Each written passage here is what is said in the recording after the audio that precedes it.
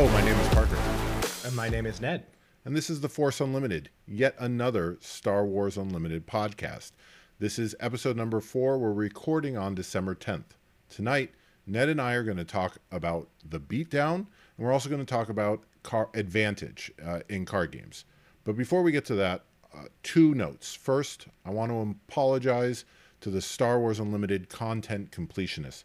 If you are one of those people who feels compelled to watch all SWU content, we dropped 3 hours on you last week that was math heavy, and we acknowledge that we did that. Ryback, we see you. We're sorry. Second note, this is our first episode recording after launch. So we've started getting feedback. We're pumped. You love Ned, which is great. I love Ned. That's why I asked him to co-host a podcast with me. Also, the editing could be a little tighter, could be a little cleaner. I hear that. So tonight the editing is going to be both cleaner and tighter. Feel about the game we just played of Star Wars Unlimited. It was interesting. I normally, despite my reputation as being someone who hates fun, I tend not to gravitate towards controlling decks, but I was definitely the control role in this particular matchup. But I was never under enough pressure that I felt super uncomfortable. Tell me about the game. You played... So I played Tarkin. I played Tarkin Blue, and you played Urso Blue. So it was, Blue, that was my Bombay Blue. Sapphire deck that came out of our conversation last episode. And it was really good. Like, I think that throughout the middle game, you had basically permanent board control, and from turns like 6 through 8, it was 6 through 9.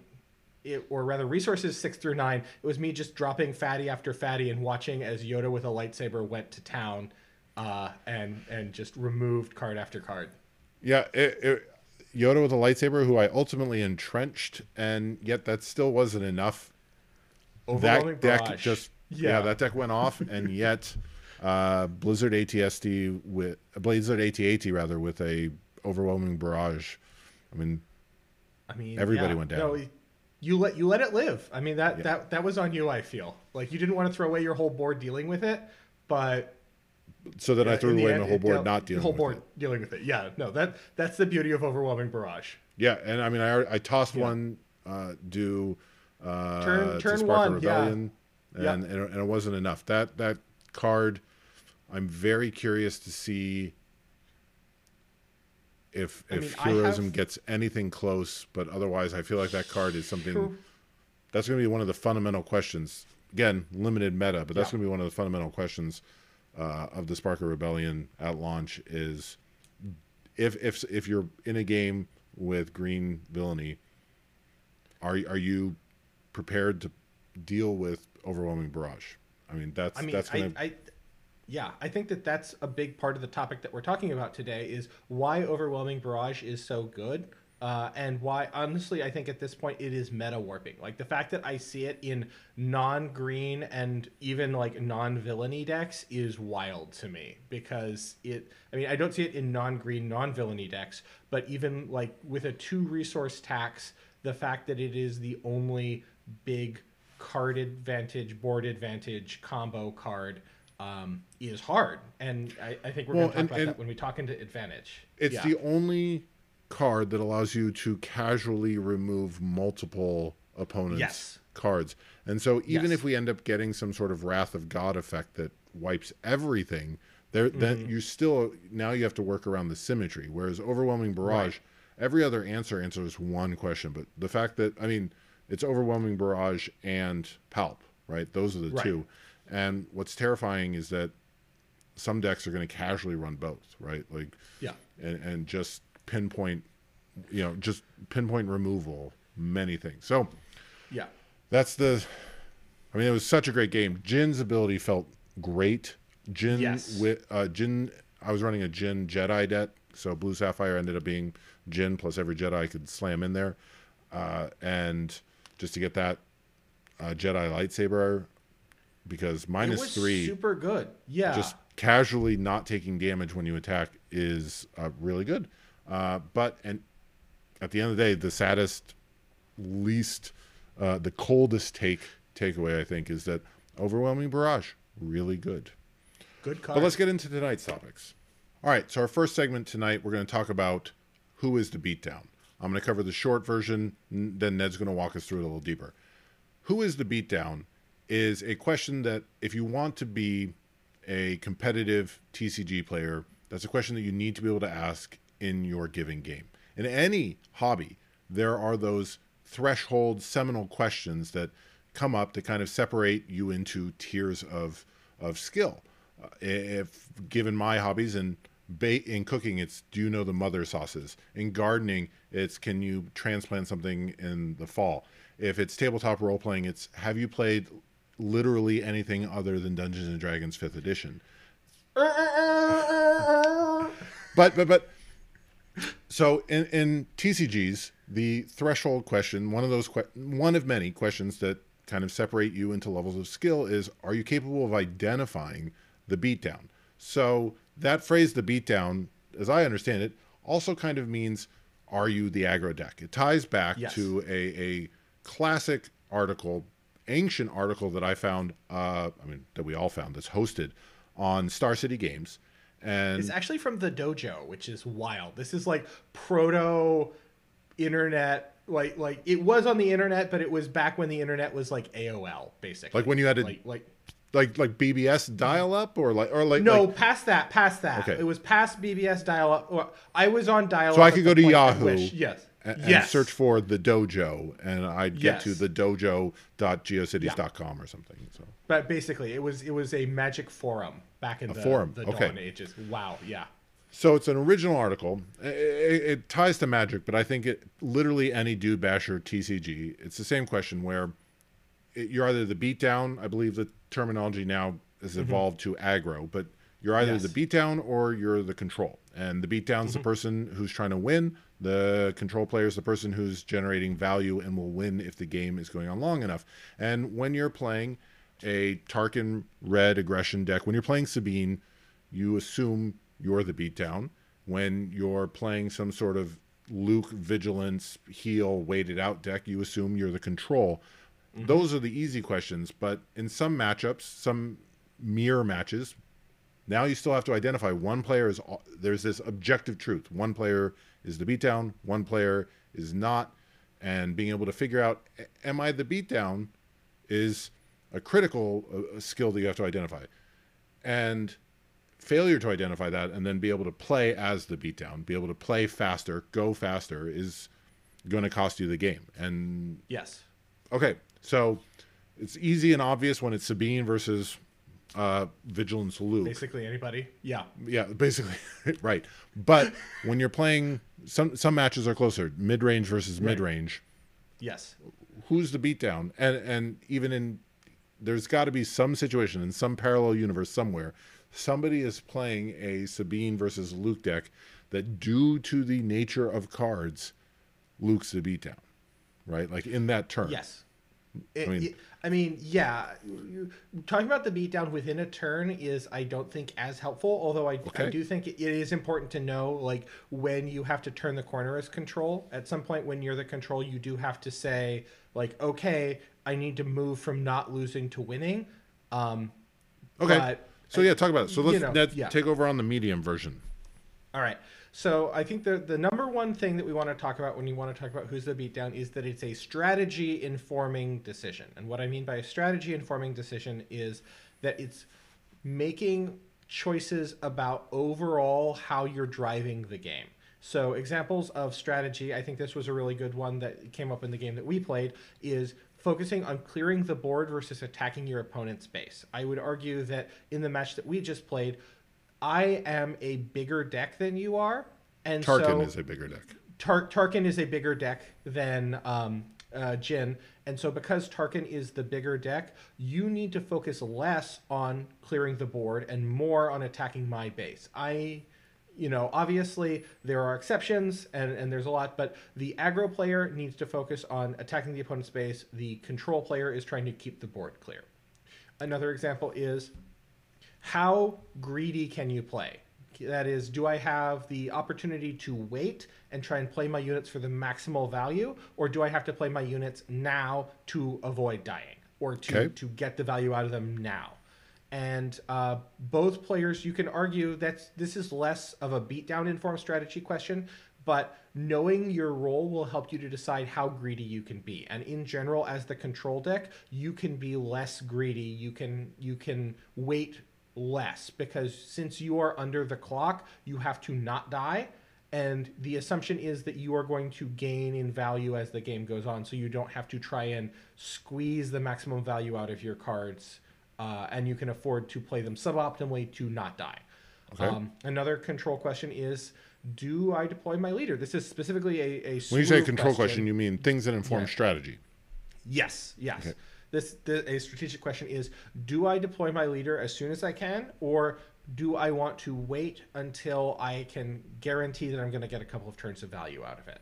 And the aggro player in general is going to want to deploy their leader as soon as they can, because it's effectively a free card, whereas the control player will maybe deploy the leader quickly if the leader can help stabilize the board, but a lot of times they're going to want to wait, and they're going to want to wait as long as they can to avoid losing.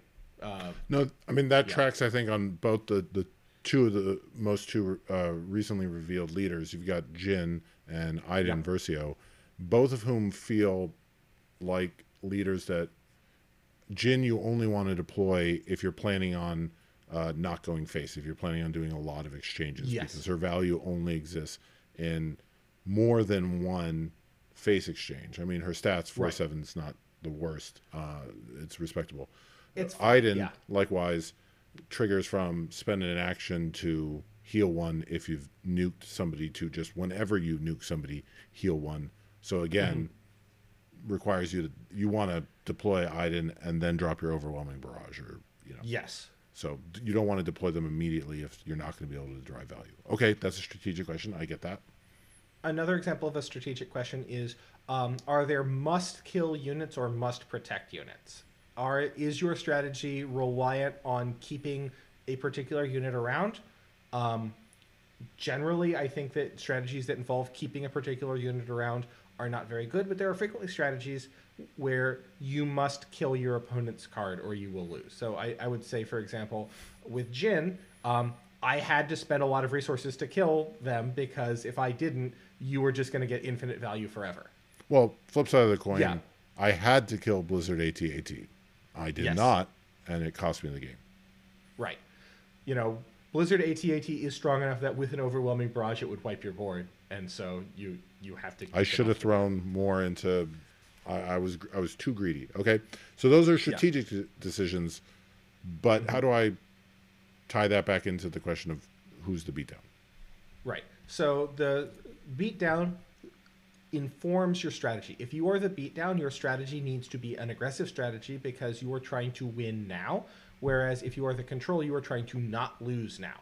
If you are the control, the longer the game goes on, the more advantaged you are. If you are the beatdown, the longer the game goes on, the less advantaged you are, but the more advantaged you are right now. And it's also important to differentiate strategy from tactics. Strategy is like your overall approach to the game, and then tactics are specific questions about how you do things for maximum effect. Okay, Ned, I ask, looking at the script, do you have examples? I do. So an example of a tactic is, do you want to do the Han nonsense to play Han and a 6-drop on turn 4? So if you do that, you are losing a card from your hand. You're having to line yourself up such that you have Han, and you can activate Han's ability to give yourself a temporary resource, play your leader Han, attack with Han to get yourself another temporary resource, and then play a 6-drop. And that only works if you have a particular configuration of things on the board. But that's an example of a tactic. Ken is lining things up so that you can do that. I don't know that I recognize Han-related actions as anything other than Han nonsense, but okay, yeah, sure. All right. Another example of a tactic is, which unit, if any, do I hit with open fire? If I have open fire, do I target the unit that has the most health that I can kill with it in one shot? So, like, for example, imagine that your opponent has Yoda and Greedo on the board. Let's say, right? Like, Greedo has more power. Yoda has less power. Yoda has more hit points. Yoda is a higher cost unit.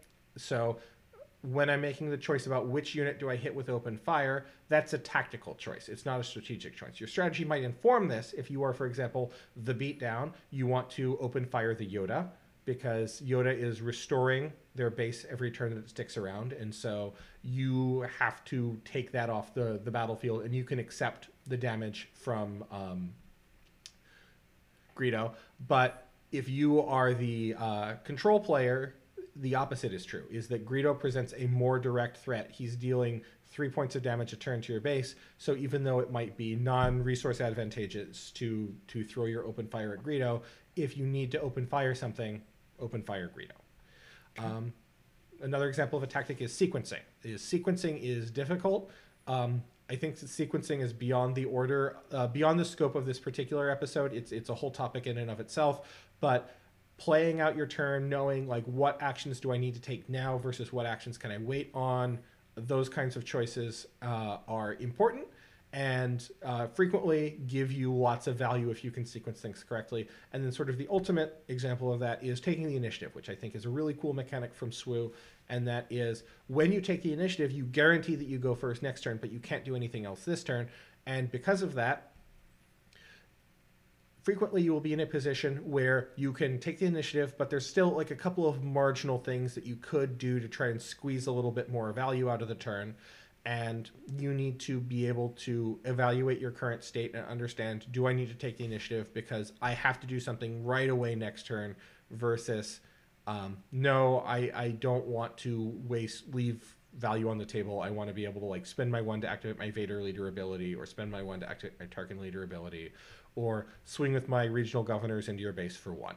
And Okay. these are informed by Who's the Beatdown, but these are frequently beyond the scope of Who's the Beatdown. So, who is the Beatdown informs your strategy. Strategy is Yes. what you're trying to do, and tactics is Yes. how you are trying to do. So it's one step Exactly. removed from the Beatdown. Right. Okay. And there are tactics that lean more into being the Beatdown versus not. So, for example, I would argue that the Han nonsense leans more towards being the control because you are throwing away cards for value. But there's a lot of circumstances in which that's not, where like you're trying to accelerate to 6 and get out this really powerful unit such that you can close the door on your opponent and win, versus, you know, the other approach is I'm playing a big unit to try and hold the board. If I have this big unit, my opponent has to deal with it. And that's the control mindset of I'm playing a big unit so my opponent has to deal with it, versus the Beatdown mindset of I'm playing a big unit because I want to attack my opponent's base. Okay. So, all right, I think I've got a pretty good grasp, and hopefully dear listener does as well, of tactics and how they inform or apply strategy, and how strategy is informed by the Beatdown. But that doesn't... that I understand the connection, but okay, so if I'm the Beatdown, or if I'm control, Right. From whence? Like what's the next step there? Well, I think that it's important to identify this idea of where this comes from. Is when you are the Beatdown, every turn that goes by, every action, everything that happens is taking you further away from victory. So if you are going to win, you have to win now. Whereas the control, every turn that happens, every action that happens, that the longer the game goes on, the more likely it is that you have survived, and having survived, that you will win. So being the Beatdown is all about trying to throw your resources away as efficiently as possible to win now. You want to turn the game into a race where I'm dealing damage to your base, you're dealing damage to my base, but because I'm faster, I will win that race.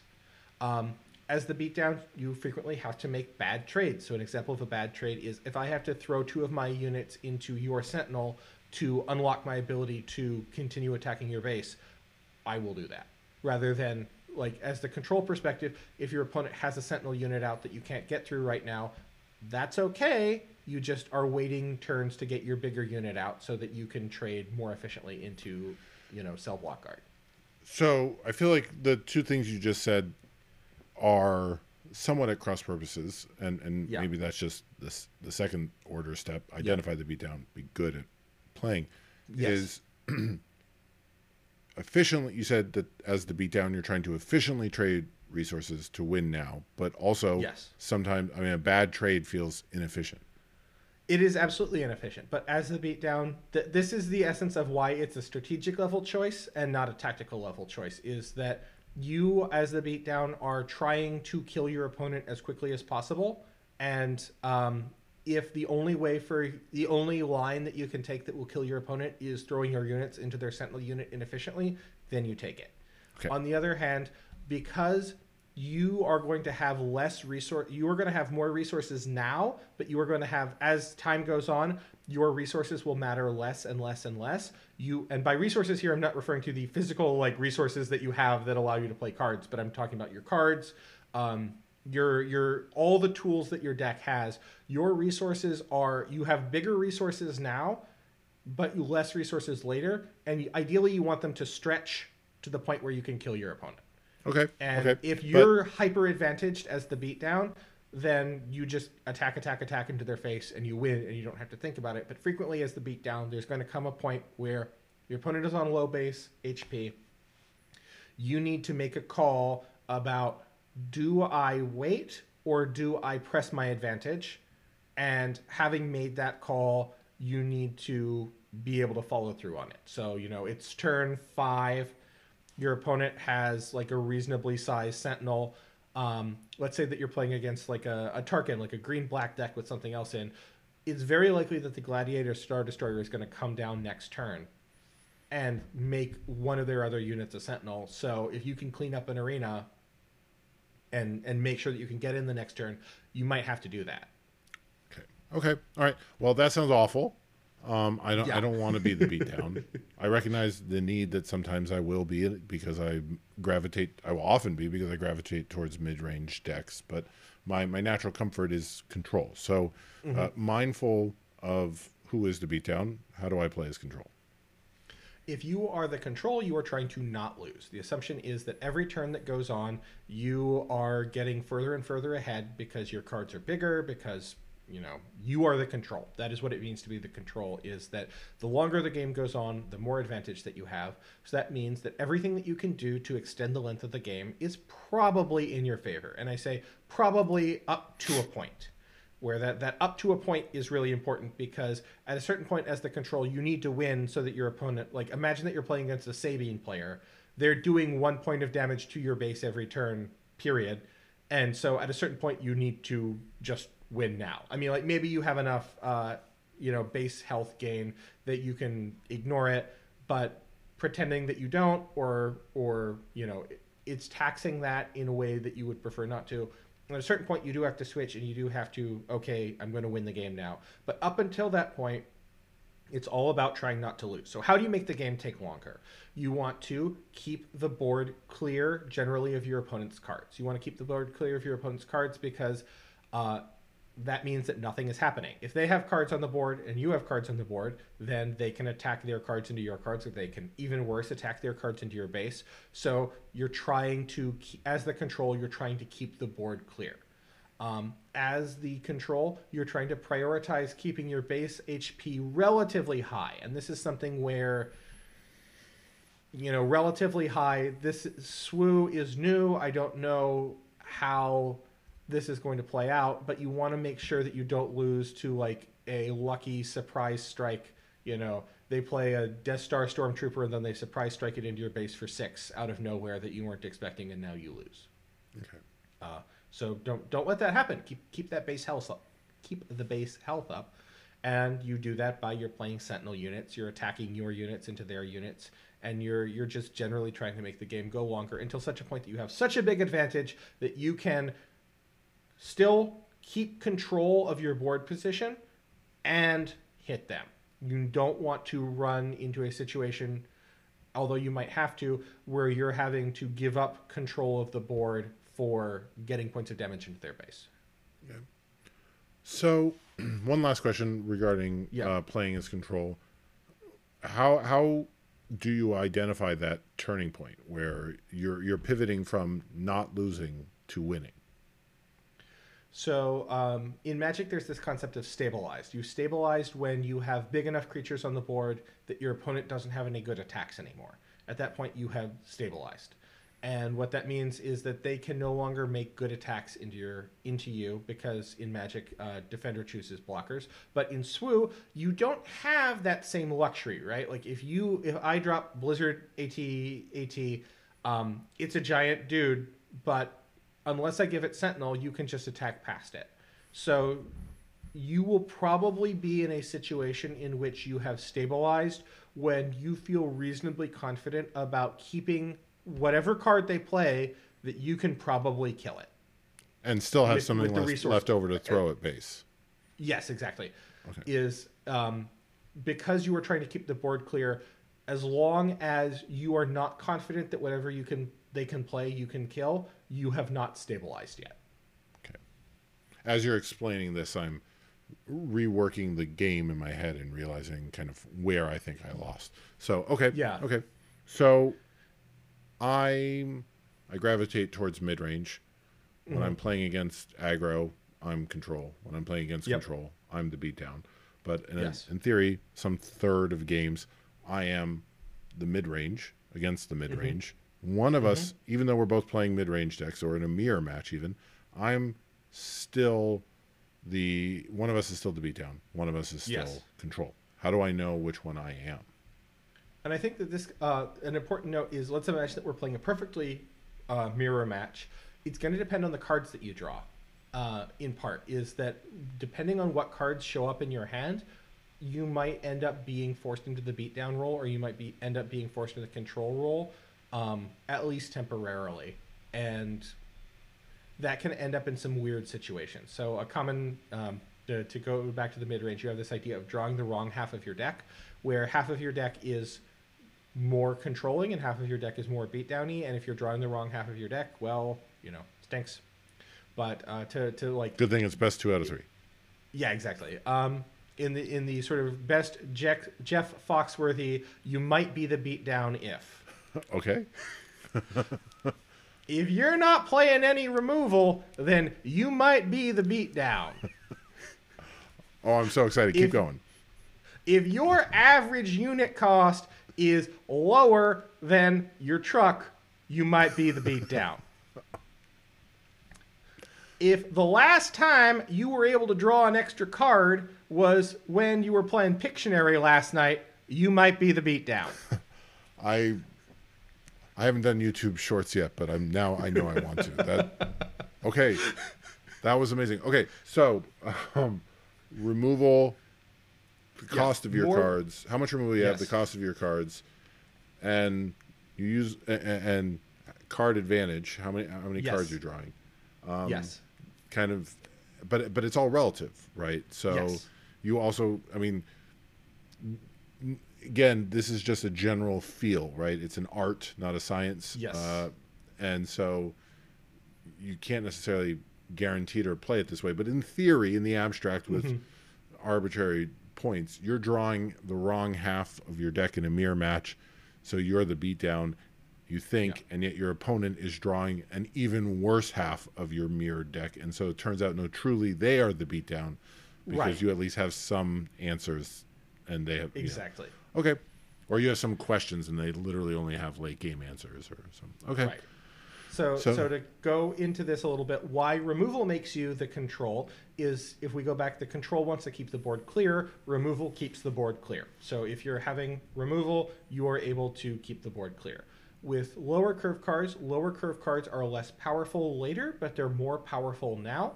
And so if you have a lower curve, if you're drawing cheaper cards, you are going to end up being more of the beatdown role. Whereas if you're drawing your higher cost cards, those cards will be more powerful when they come into play. And so you're trying to not die until the point where you can play those cards.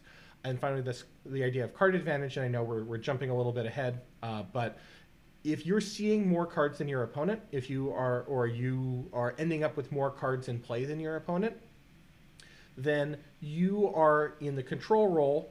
You tend to be in the control role. If you're drawing more cards, you tend to be in the control role because, again, if you're drawing more cards, you can play more cards in the future, but those cards aren't cards right now.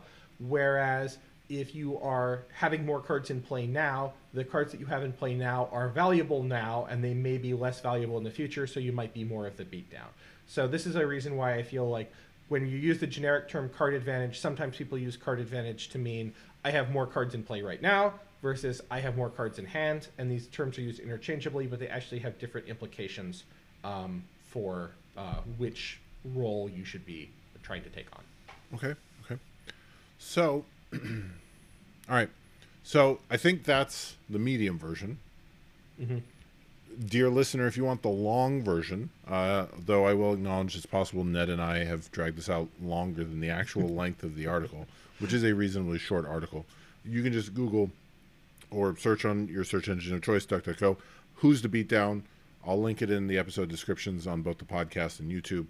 It's a great read. It has lots of links to Magic cards. If you're not into Magic, the underlying theory is still sound, but hopefully, if you've never heard the theory, Who's the Beatdown, hopefully you're one step closer to playing competitively. And if you're very familiar with Who is the Beatdown, hopefully Ned provided some texture and nuance to the question that you hadn't heard before.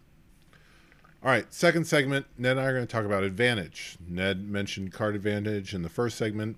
I have some sense of what the word means in English and games. I assume advantage means I'm deriving more value from my deck, from my units, than my opponent is. If you want to be the control player, you're eking out more value. You're getting, and if you're getting more value than your opponent, you're gaining advantage over them. But we hear a lot of terms, I hear a lot of terms bandied around like card advantage and tempo, but I don't actually have a clear idea of what those are. So Ned has told me that there are distinct sets of types of advantage. And and again, much like I make Swooty Beat for me and everybody else benefits, I'm making this podcast partly just so that I can ask Ned to teach me how to play card games, and then everybody else benefits. But Ned, walk me through advantage. So I'm going to start with a brief history lesson, and I promise it won't be super boring, but back in ye olde days when the card games were new, people would look at a deck that was a control deck or something similar to a control deck. There was a deck called the deck back in the Dawn Ages, and people would look at it, they'd go, what the heck, how is this good? Because most of the deck does not help you to win. It does not do anything to win. The vast majority of the deck is focused around not losing. And it's been a while since I've played team sports, but from what I recall of my pickup basketball days, playing to not lose is, generally speaking, not a good strategy. But in card games, it turns out that it is. And so people came up with a language, a way to talk about things that they see that you can gain an advantage in. And by having these specific kinds of advantage, you can press these advantages to maybe win. So most of the time, the idea behind an advantage is that in a lot of the card game, things are symmetric, but you are breaking the symmetry in your own favor. Like Enchant Worlds. Yes. Okay. Right, So taking advantage of setting up situations that are symmetrical, but you're prepared to take advantage of. Right. Okay. But these are fundamental to the rules of the game. Okay. So I'm going to start off with the most easy to gain and lose, and that is tempo advantage. Oh, okay. Wait. Before you start talking about tempo. Whoa. Yeah. So we have, how many kinds of advantage are you going to talk about tonight? I'm going to talk specifically about 4 kinds of advantage, and then there's a hidden 5th kind of advantage that I might talk about depending on how long I go on in the other kinds of advantage. I say we talk about it forever. Okay, so the 4 types of advantage, can you make them ascend or descend in an interesting way? I think that I can. So I'm going to start off by talking about the most ephemeral advantages, and then I'm going to go down into the most sort of deep advantages but have the longest time to come online. Okay. So the most... You said tempo. Tempo is the most ephemeral advantage. So that means that it's very easy to gain and lose it. So in a lot of games, both in a lot of games where it's I go, you go, both players have the same number of turns. In SWU, that's not really true. We both have the same number of turns, but we don't necessarily have the same number of actions. But I'm going to start off by talking about the same number of turns, and then I'm going to move into the same number of actions. So if we both have the same number of turns, the faster that I can play my stuff out, I have a tempo advantage because my cards are able to act for longer than your card, or able to act earlier, so there's a longer duration of time that they are able to act for than your cards. So if I play a 3-cost unit on turn 3 and you play a 3-cost unit on, or turn 2, which is when you're supposed to be playing a 3-cost unit, then you have I feel like tempo we're going to be in advantage. like set 5 before we completely internalize the n-1, n+1 nature of resources I versus keep turns. tripping over it. It's really, I think it's really good, and Yeah. and again, topic for another day. But Play more good stuff sooner is absolutely yeah, a great design choice, but it still makes, I have n turns versus n+1 resources. So, okay. yes. But You are getting a tempo advantage because on turn 3 you are able to attack with your unit, and I am not able to attack with my unit. So you sorry, have say that gained- again. So you So have if on I turn 3 have, you play a 3-cost unit. so on turn 2 you played a 2-cost unit. You played a 3-cost unit because magic. Or actually no, that's just resource of the game. On turn 2 you played a 3-cost unit. On turn 3 I played a 3-cost unit. You are able to attack me with your 3-cost unit, and I am not able to attack you with my 3-cost unit on turn 3 because I have lost a tempo advantage. So you have 1 attack worth of tempo on me. So exhausting and readying is examples of tempo advantage, where if you're exhausting a card, you are losing that card a tempo for a turn, right? Like if I am exhausting your unit, you have lost 1 turn out of being able to use that unit. If I am readying a unit, I have an additional turn worth of attacking out of the unit.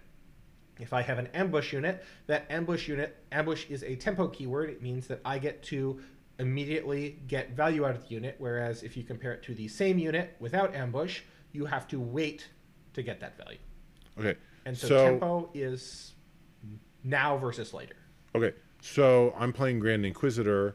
I have the Yep. ability to deal 2 damage to one of my units to ready it. That readying is gaining me tempo advantage. Yes. Yeah. Hit points are not tempo advantage, so at the cost of some other value. But pure tempo wise, that's what Grand Inquisitor's whole premise is lose hit points, gain tempo advantage by way of ready. Exactly. Yeah. Okay. And a lot of and it's impossible to talk about things in a vacuum because most of the time you can't get something for free, but we have to pretend that you can get things for free. We have to kind of neglect everything. Taking again, my physics background is showing here is that you're trying to neglect everything other than the variables that exactly you're trying to study, and then you pretend that everything else is the same. Okay, well, that's great. I'm great at pretend. Yeah. So okay, but that, I mean, I come closer to an accounting background. So you are moving money from one department to another. You're moving advantage from one kind of advantage and exchanging it for a different kind of advantage. But we can look in the specific kind of advantage and say, I've gained this kind. I've gained tempo at the cost of hit point advantage or whatever that is. But I've gained. Grand Inquisitor has just looking in the department purely in the tempo column. Yeah. In the tempo column, I've gained tempo. That's it. I'm up. Yep. Yep. Okay. Similarly, Bamboozle is an example of a tempo card, but it's got other stuff packed in, right? And you're playing a card, which I assume will tie into something called Card Advantage or something. But you said we're going to get there. We're going to get there. Yeah. So tempo advantage is really ephemeral because it's every unit has tempo every turn, and so like a tempo advantage that you've gained now will tend to go away. Right? Like if I have gained a tempo advantage temporarily next turn, that tempo advantage is probably like the effects of that tempo advantage have been seen, but unless I have continual like readying shenanigans, I am not able to continue to profit from that. I have gained my profit and we're moving on. So that's why it's the most kind of ephemeral. And it just ebbs and flows. You can gain it, but you can also lose it real quick. And Okay. Is there a second?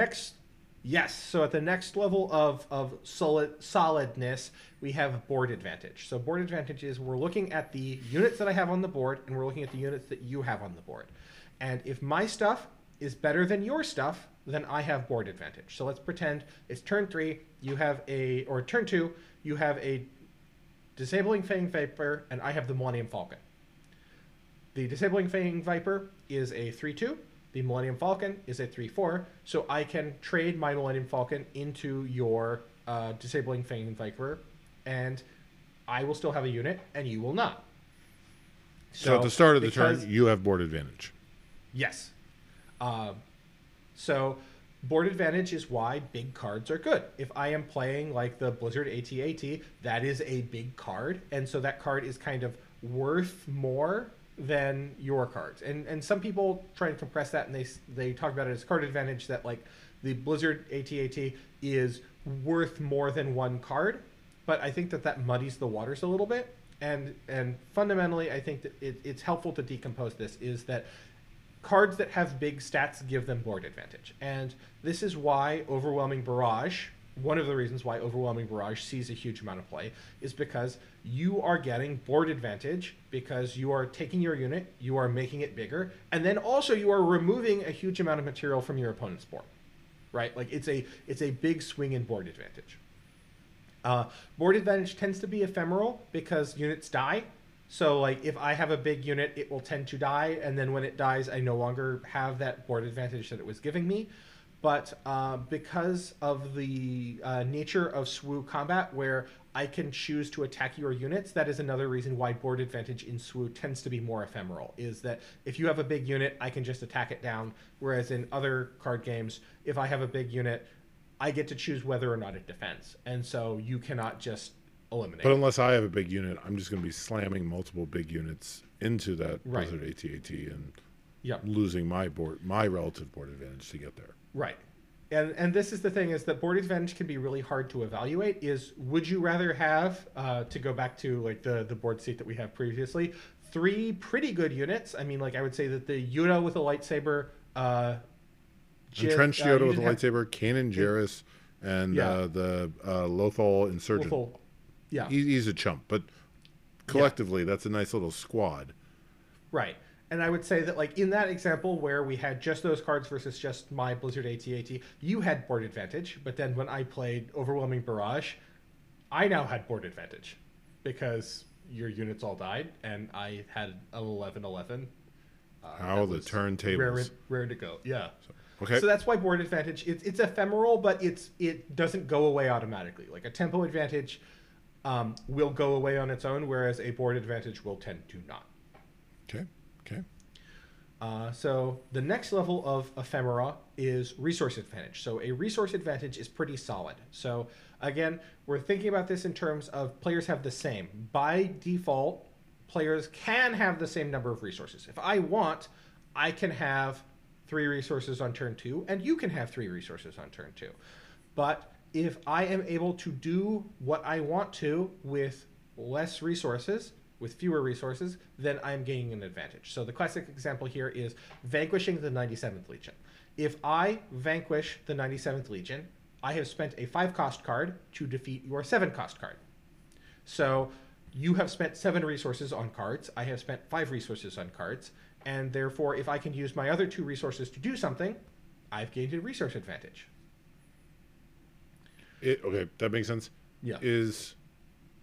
Is that distinct from or so the super laser technician, right? Yes. That Gives you a dies a resource gain a advantage. resource. Is that resource? Yes. Also resource? Just That having is more resources? Having more resources is resource advantage. Yeah, absolutely. Okay. Having more resources. Readying resources is resource advantage. If you're using Boba's leader ability to ready a resource, you're gaining resources, right? Like you have more resources to spend. But the key about resource advantage is that resource advantage only matters if you are able to use it. So any turn where you are not using all of your resources, you are losing resource advantage, right? Like imagine that it's turn 4, we both have 5 resources, and you play a 3 and a 2, and I play a 4, right? I have wasted 1 resource. That if you resource don't is have a gone 1 to forever. follow. If that's If the I don't sum have a one total to of what play. we played, then you've wasted Right. 1 resource. Okay. And it might be that, my 4 is better than your 2 and a 3, but I have wasted this symmetric thing that we had that it may have been the correct play, but I am not gaining resource advantage by doing that. And so this is why you always want to spend your resources every turn. Any turn where you have like a significant number of dead resources is really bad. And to go back to last episode where we talked about curves, this is why you need plays on early turns, because if you don't have a play on 2, you don't have a play on 3, what are you doing with your life? Right. But also you've You're wasted losing 5 resources. resources. Yeah. Is that also losing tempo? Yes. Yeah. You are also losing tempo. Is that you had 5 resources that you could have used to do things, but let's imagine that you don't play anything on 2, but on 3 you play 5 resources worth of units because magic. Because that's the way that it works. Not lowercase m magic, right? Yeah, lowercase m, not the Magic the Deckmaster game by Richard Garfield, PhD. But you are play. If I magically am able to play 5 resources worth of units on turn 3, and you were able to on turn 2 play a 2-cost resource, and on turn 2-cost unit, and then on 3 you were able to play a 3-cost resource.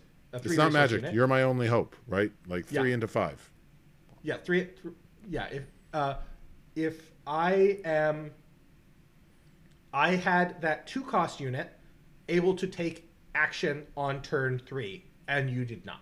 So I gained a tempo advantage with my 2-cost unit because it was able to act when you were not to. But we have now, for whatever reason, we have achieved parity on resources. But yeah, You're My Only Hope is a good call out there. Okay. I mean, still, we've yet to make it a good card, but yep. Okay. Yeah.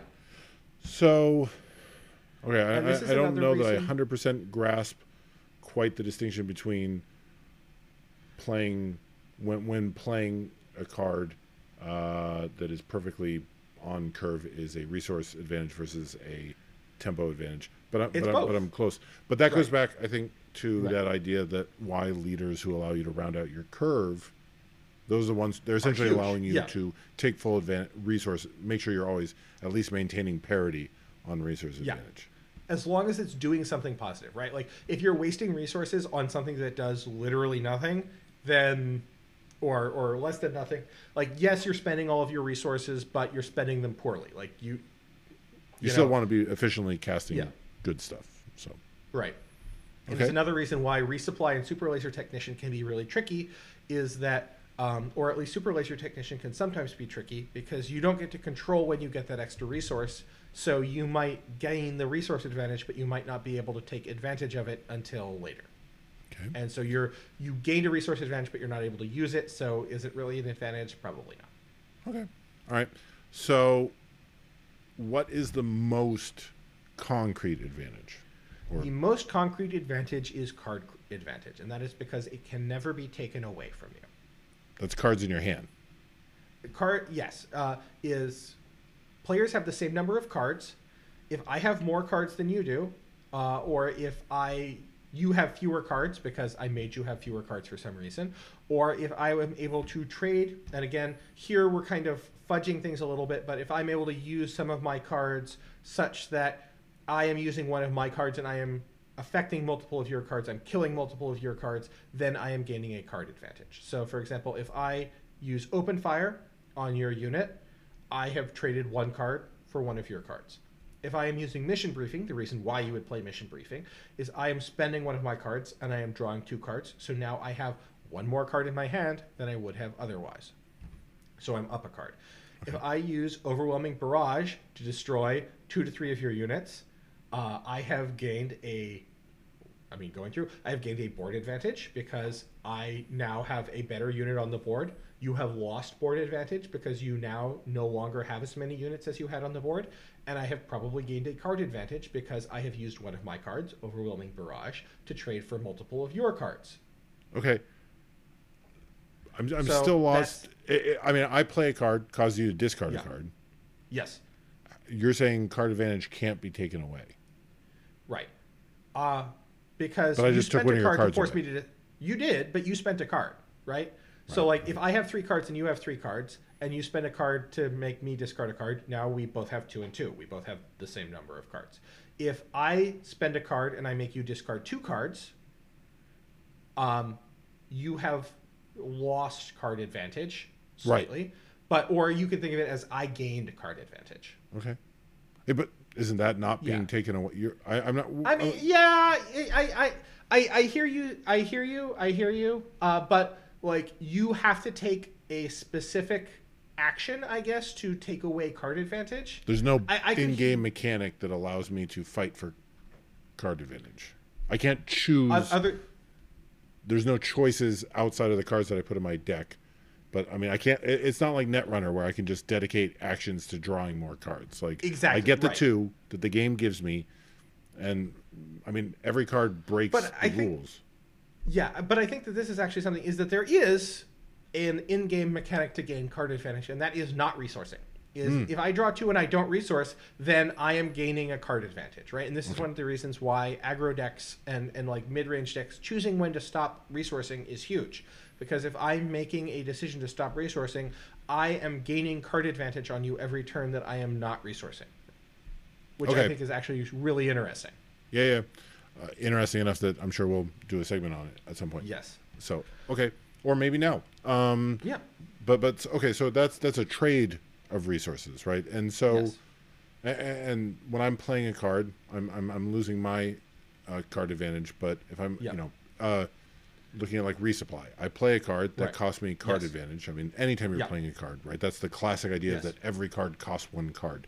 Every ability costs 1 card.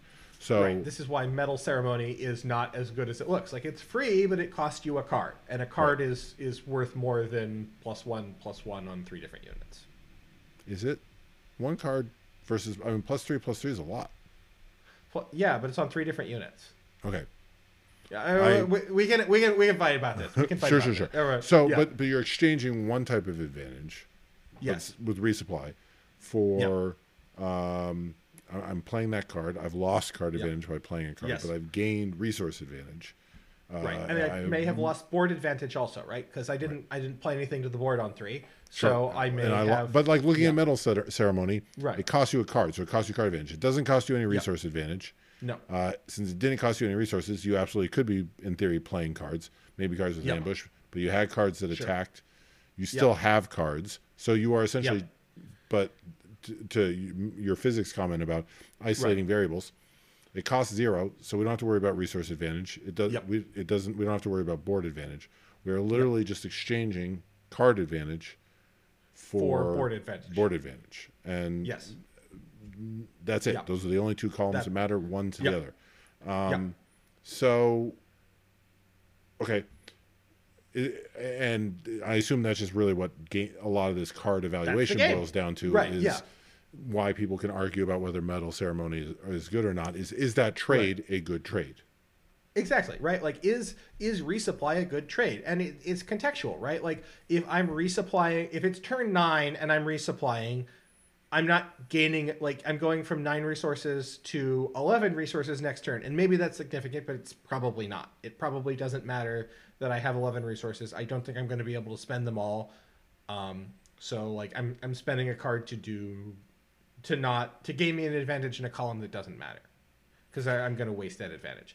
But, if I'm resupplying on 3 and I'm not worried about your board, then I go from 3 to 5 and I am now gaining a resource advantage. Every turn I can have more resources than you do because I resupplied. And if I'm able to efficiently use my resupply, I can turn those resources into a board advantage where I'm playing bigger units than you are. And so my bigger units are probably going to be better than your units. And so I can gain a board advantage. And then once I have a board advantage, maybe I can kill you. Okay, so, and then I think we can all agree that in a hypothetical scenario where I'm playing aggro, hero aggro, and I'm at, Sabine, I'm able to get out 2 1-cost cards in the round 1. Yep. And then in round 2, I'm able to get out some sort of 3-cost ambush that doesn't cost anything. I attack with 3 cards. They all survive. I play Metal Ceremony. Metal Ceremony in round 2 for 3, I think we can all agree is a good trade, right? Yeah. Just because the board presence at that moment in round 2, the 3/3 of board presence is great.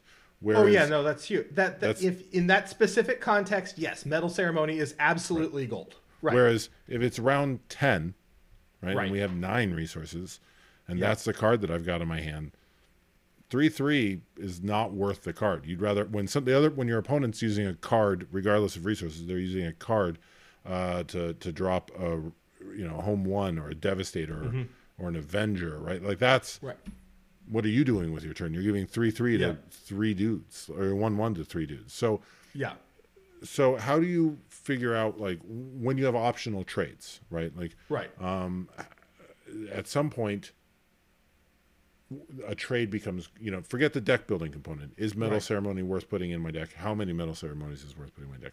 But sometimes a card, a Metal Ceremony is a card that you keep if you think you can play it on turn 2. It is a card you resource if you don't think you can play it on turn 6, 7, 8. Yes. But there's a pivot point.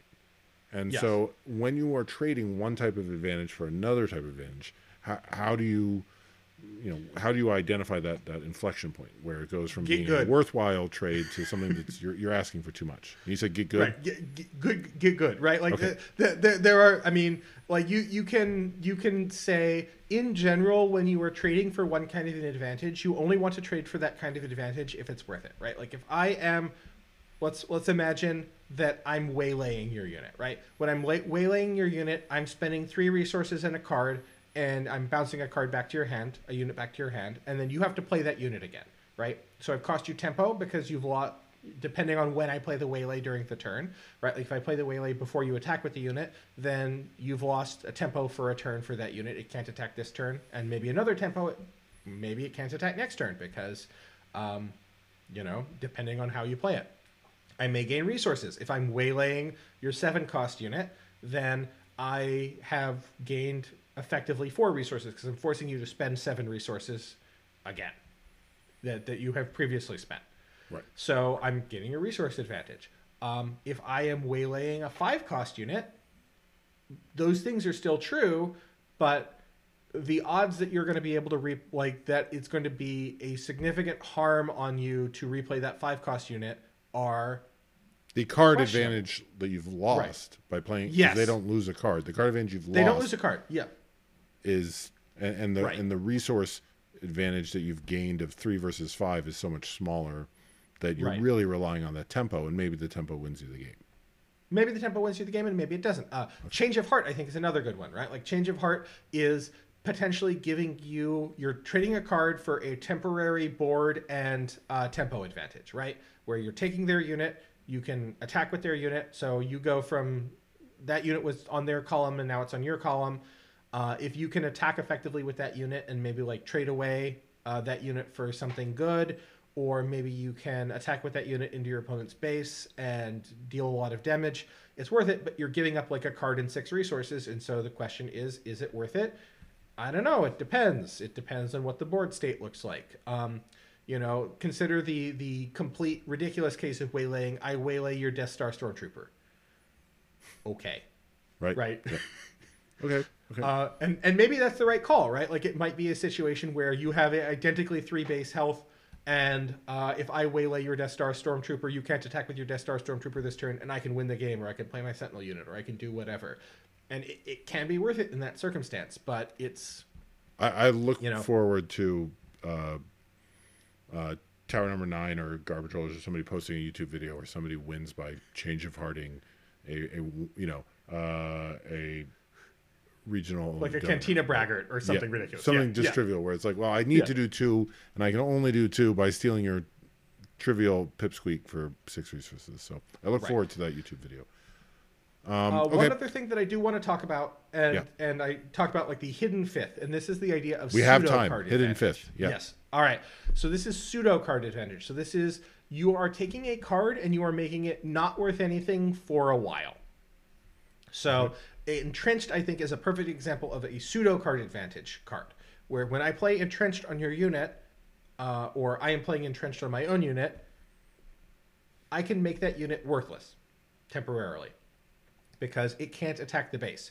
So imagine that like you have some big space unit and I have a whole ground army. When I entrench, I am effectively removing your big space unit, right? Like I'm killing it. I have gained. It is a 1-for-1 trade, but it's not a real 1-for-1 trade, right? Because as soon as I play a space unit, suddenly your giant entrenched Star Destroyer is valuable even bigger, again. Right. Or as I have subjected you to time and time again, overwhelming barrage on an entrenched overwhelming barrage on a unit of your own that was entrenched by your opponent feels delicious. Like that's just it's amazing, right? Like. So another example of this is big Sentinel units. Is that if I play Obi-Wan Kenobi, let's say, Obi-Wan is, what, 4'6", Mm-hmm. reasonably big Sentinel unit.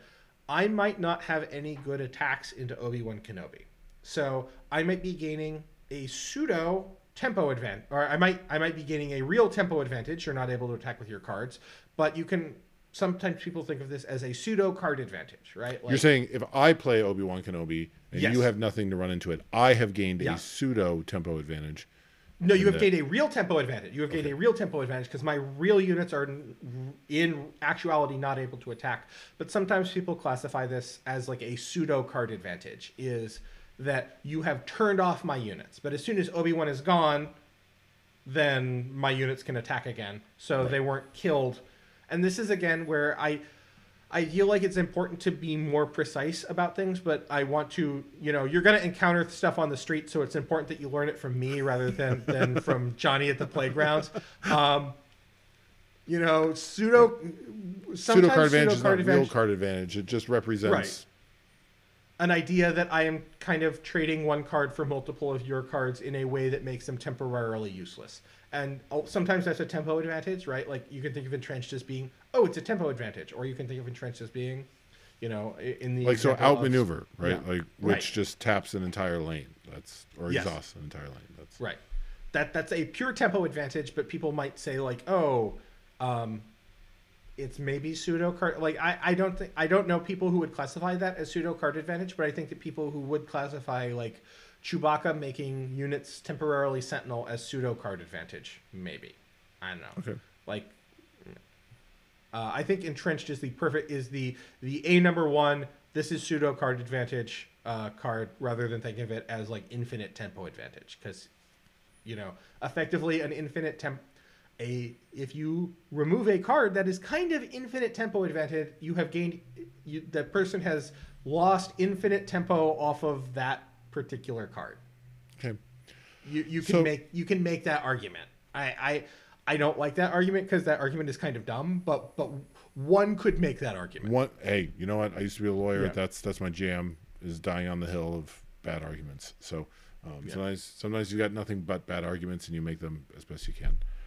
So to wrap up our segment, Ned, not what's the best or what's the most important, but on a purely subjective good feels, what's your favorite of these advantages? Like which one do you just get happy? I love cards. I mean, there's a reason why I put card advantage where I did, and that is I will die with handfuls of cards in my hand, and you have seen me do it, and I will continue to do it. And yes, I have gained card advantage, but at what price? It probably wasn't worth it. But by God, look at all these cards. Yeah, right. I'm absolutely a board advantage guy, right? Like that's the Timmy. I don't care if my hand's empty if I've just got a big board. And that goes, I think, to my complete unwillingness to sack units or spend health to do things, because then I would have less, and I don't want to have less. I want to have more, right? Like the only thing that matters is the board. Everything else is potential. Greatness at any price. I do want to do a tiny side note here about greed. I mentioned greed before, but greed is used as a shorthand for when you are trying to maximize an advantage at the cost of other things. So, if people will talk about like, oh, this is a greedy play. I am trying to, let's talk about like playing greedy with an Academy Walker, right? Like what you are trying to do with an Academy Walker, which gives +1/+1 to all damage units, is you are losing tempo because you're not playing the Academy Walker now. You might be losing resources if you're not playing the Academy Walker, and instead you're having to do a more inefficient combination of units. But you are trying to maximize that moment of board advantage that you get. And you have to play a little bit greedy because you have to try and get your advantages where you can get them. But too much greed will kill you because other people are able to maximize the advantages that you are giving up to try and be greedy. Another example of greed is how long do you hold Palpatine, right? Like, do you hold him until you can kill exactly 6 health worth of units, or are you content with just killing like 2 or 3 health worth of units to get that big Palpy advantage, that beautiful boy on the table? Or I think even just a sequencing question is, right. Do you accept that you can do some damage without killing a unit versus running a card, if you open with a Palpatine, you can do the 6. Yeah. If you're going to run something into somebody so that you can kill with the 6, but that gives them a turn to name Palpatine off a regional governor or whatever. And so now you just don't. Okay. You greeted yourself to death. Yeah. Okay. Don't be greedy. Yeah. Disagree. Be greedy, but be greedy responsibly. Right. Okay. All right. Don't talk to Johnny on the playground, and be greedy responsibly. That's our moralistic takes from this segment.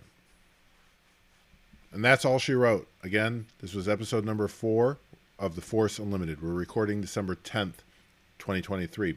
I assume if we look at a Venn diagram of our very few Force Unlimited subscribers, we see you, thank you, Force Unlimited subscribers, and those who celebrate Hanukkah, I think that Venn diagram at the center consists only of my wife. But for any of our listeners, if you celebrate Hanukkah, dear listener, from my family to yours, happy Hanukkah. But only from my family. Ned's family doesn't care about you. Oh, no. My family, we care about trains and train-related objects. So in the event that you are some kind of hyper-intelligent future train listening to this, happy winter holidays. Dear listener, if you have any thoughts about the episode, please reach out, podcast@swoodb.com. Ned, do you have any thoughts about the episode? I do. Don't listen to that Johnny boy, and Palpy is my beautiful child. Oh, okay. Awesome. I love Palpy too. All right. With that, dear listener, we'll see you in 2 weeks.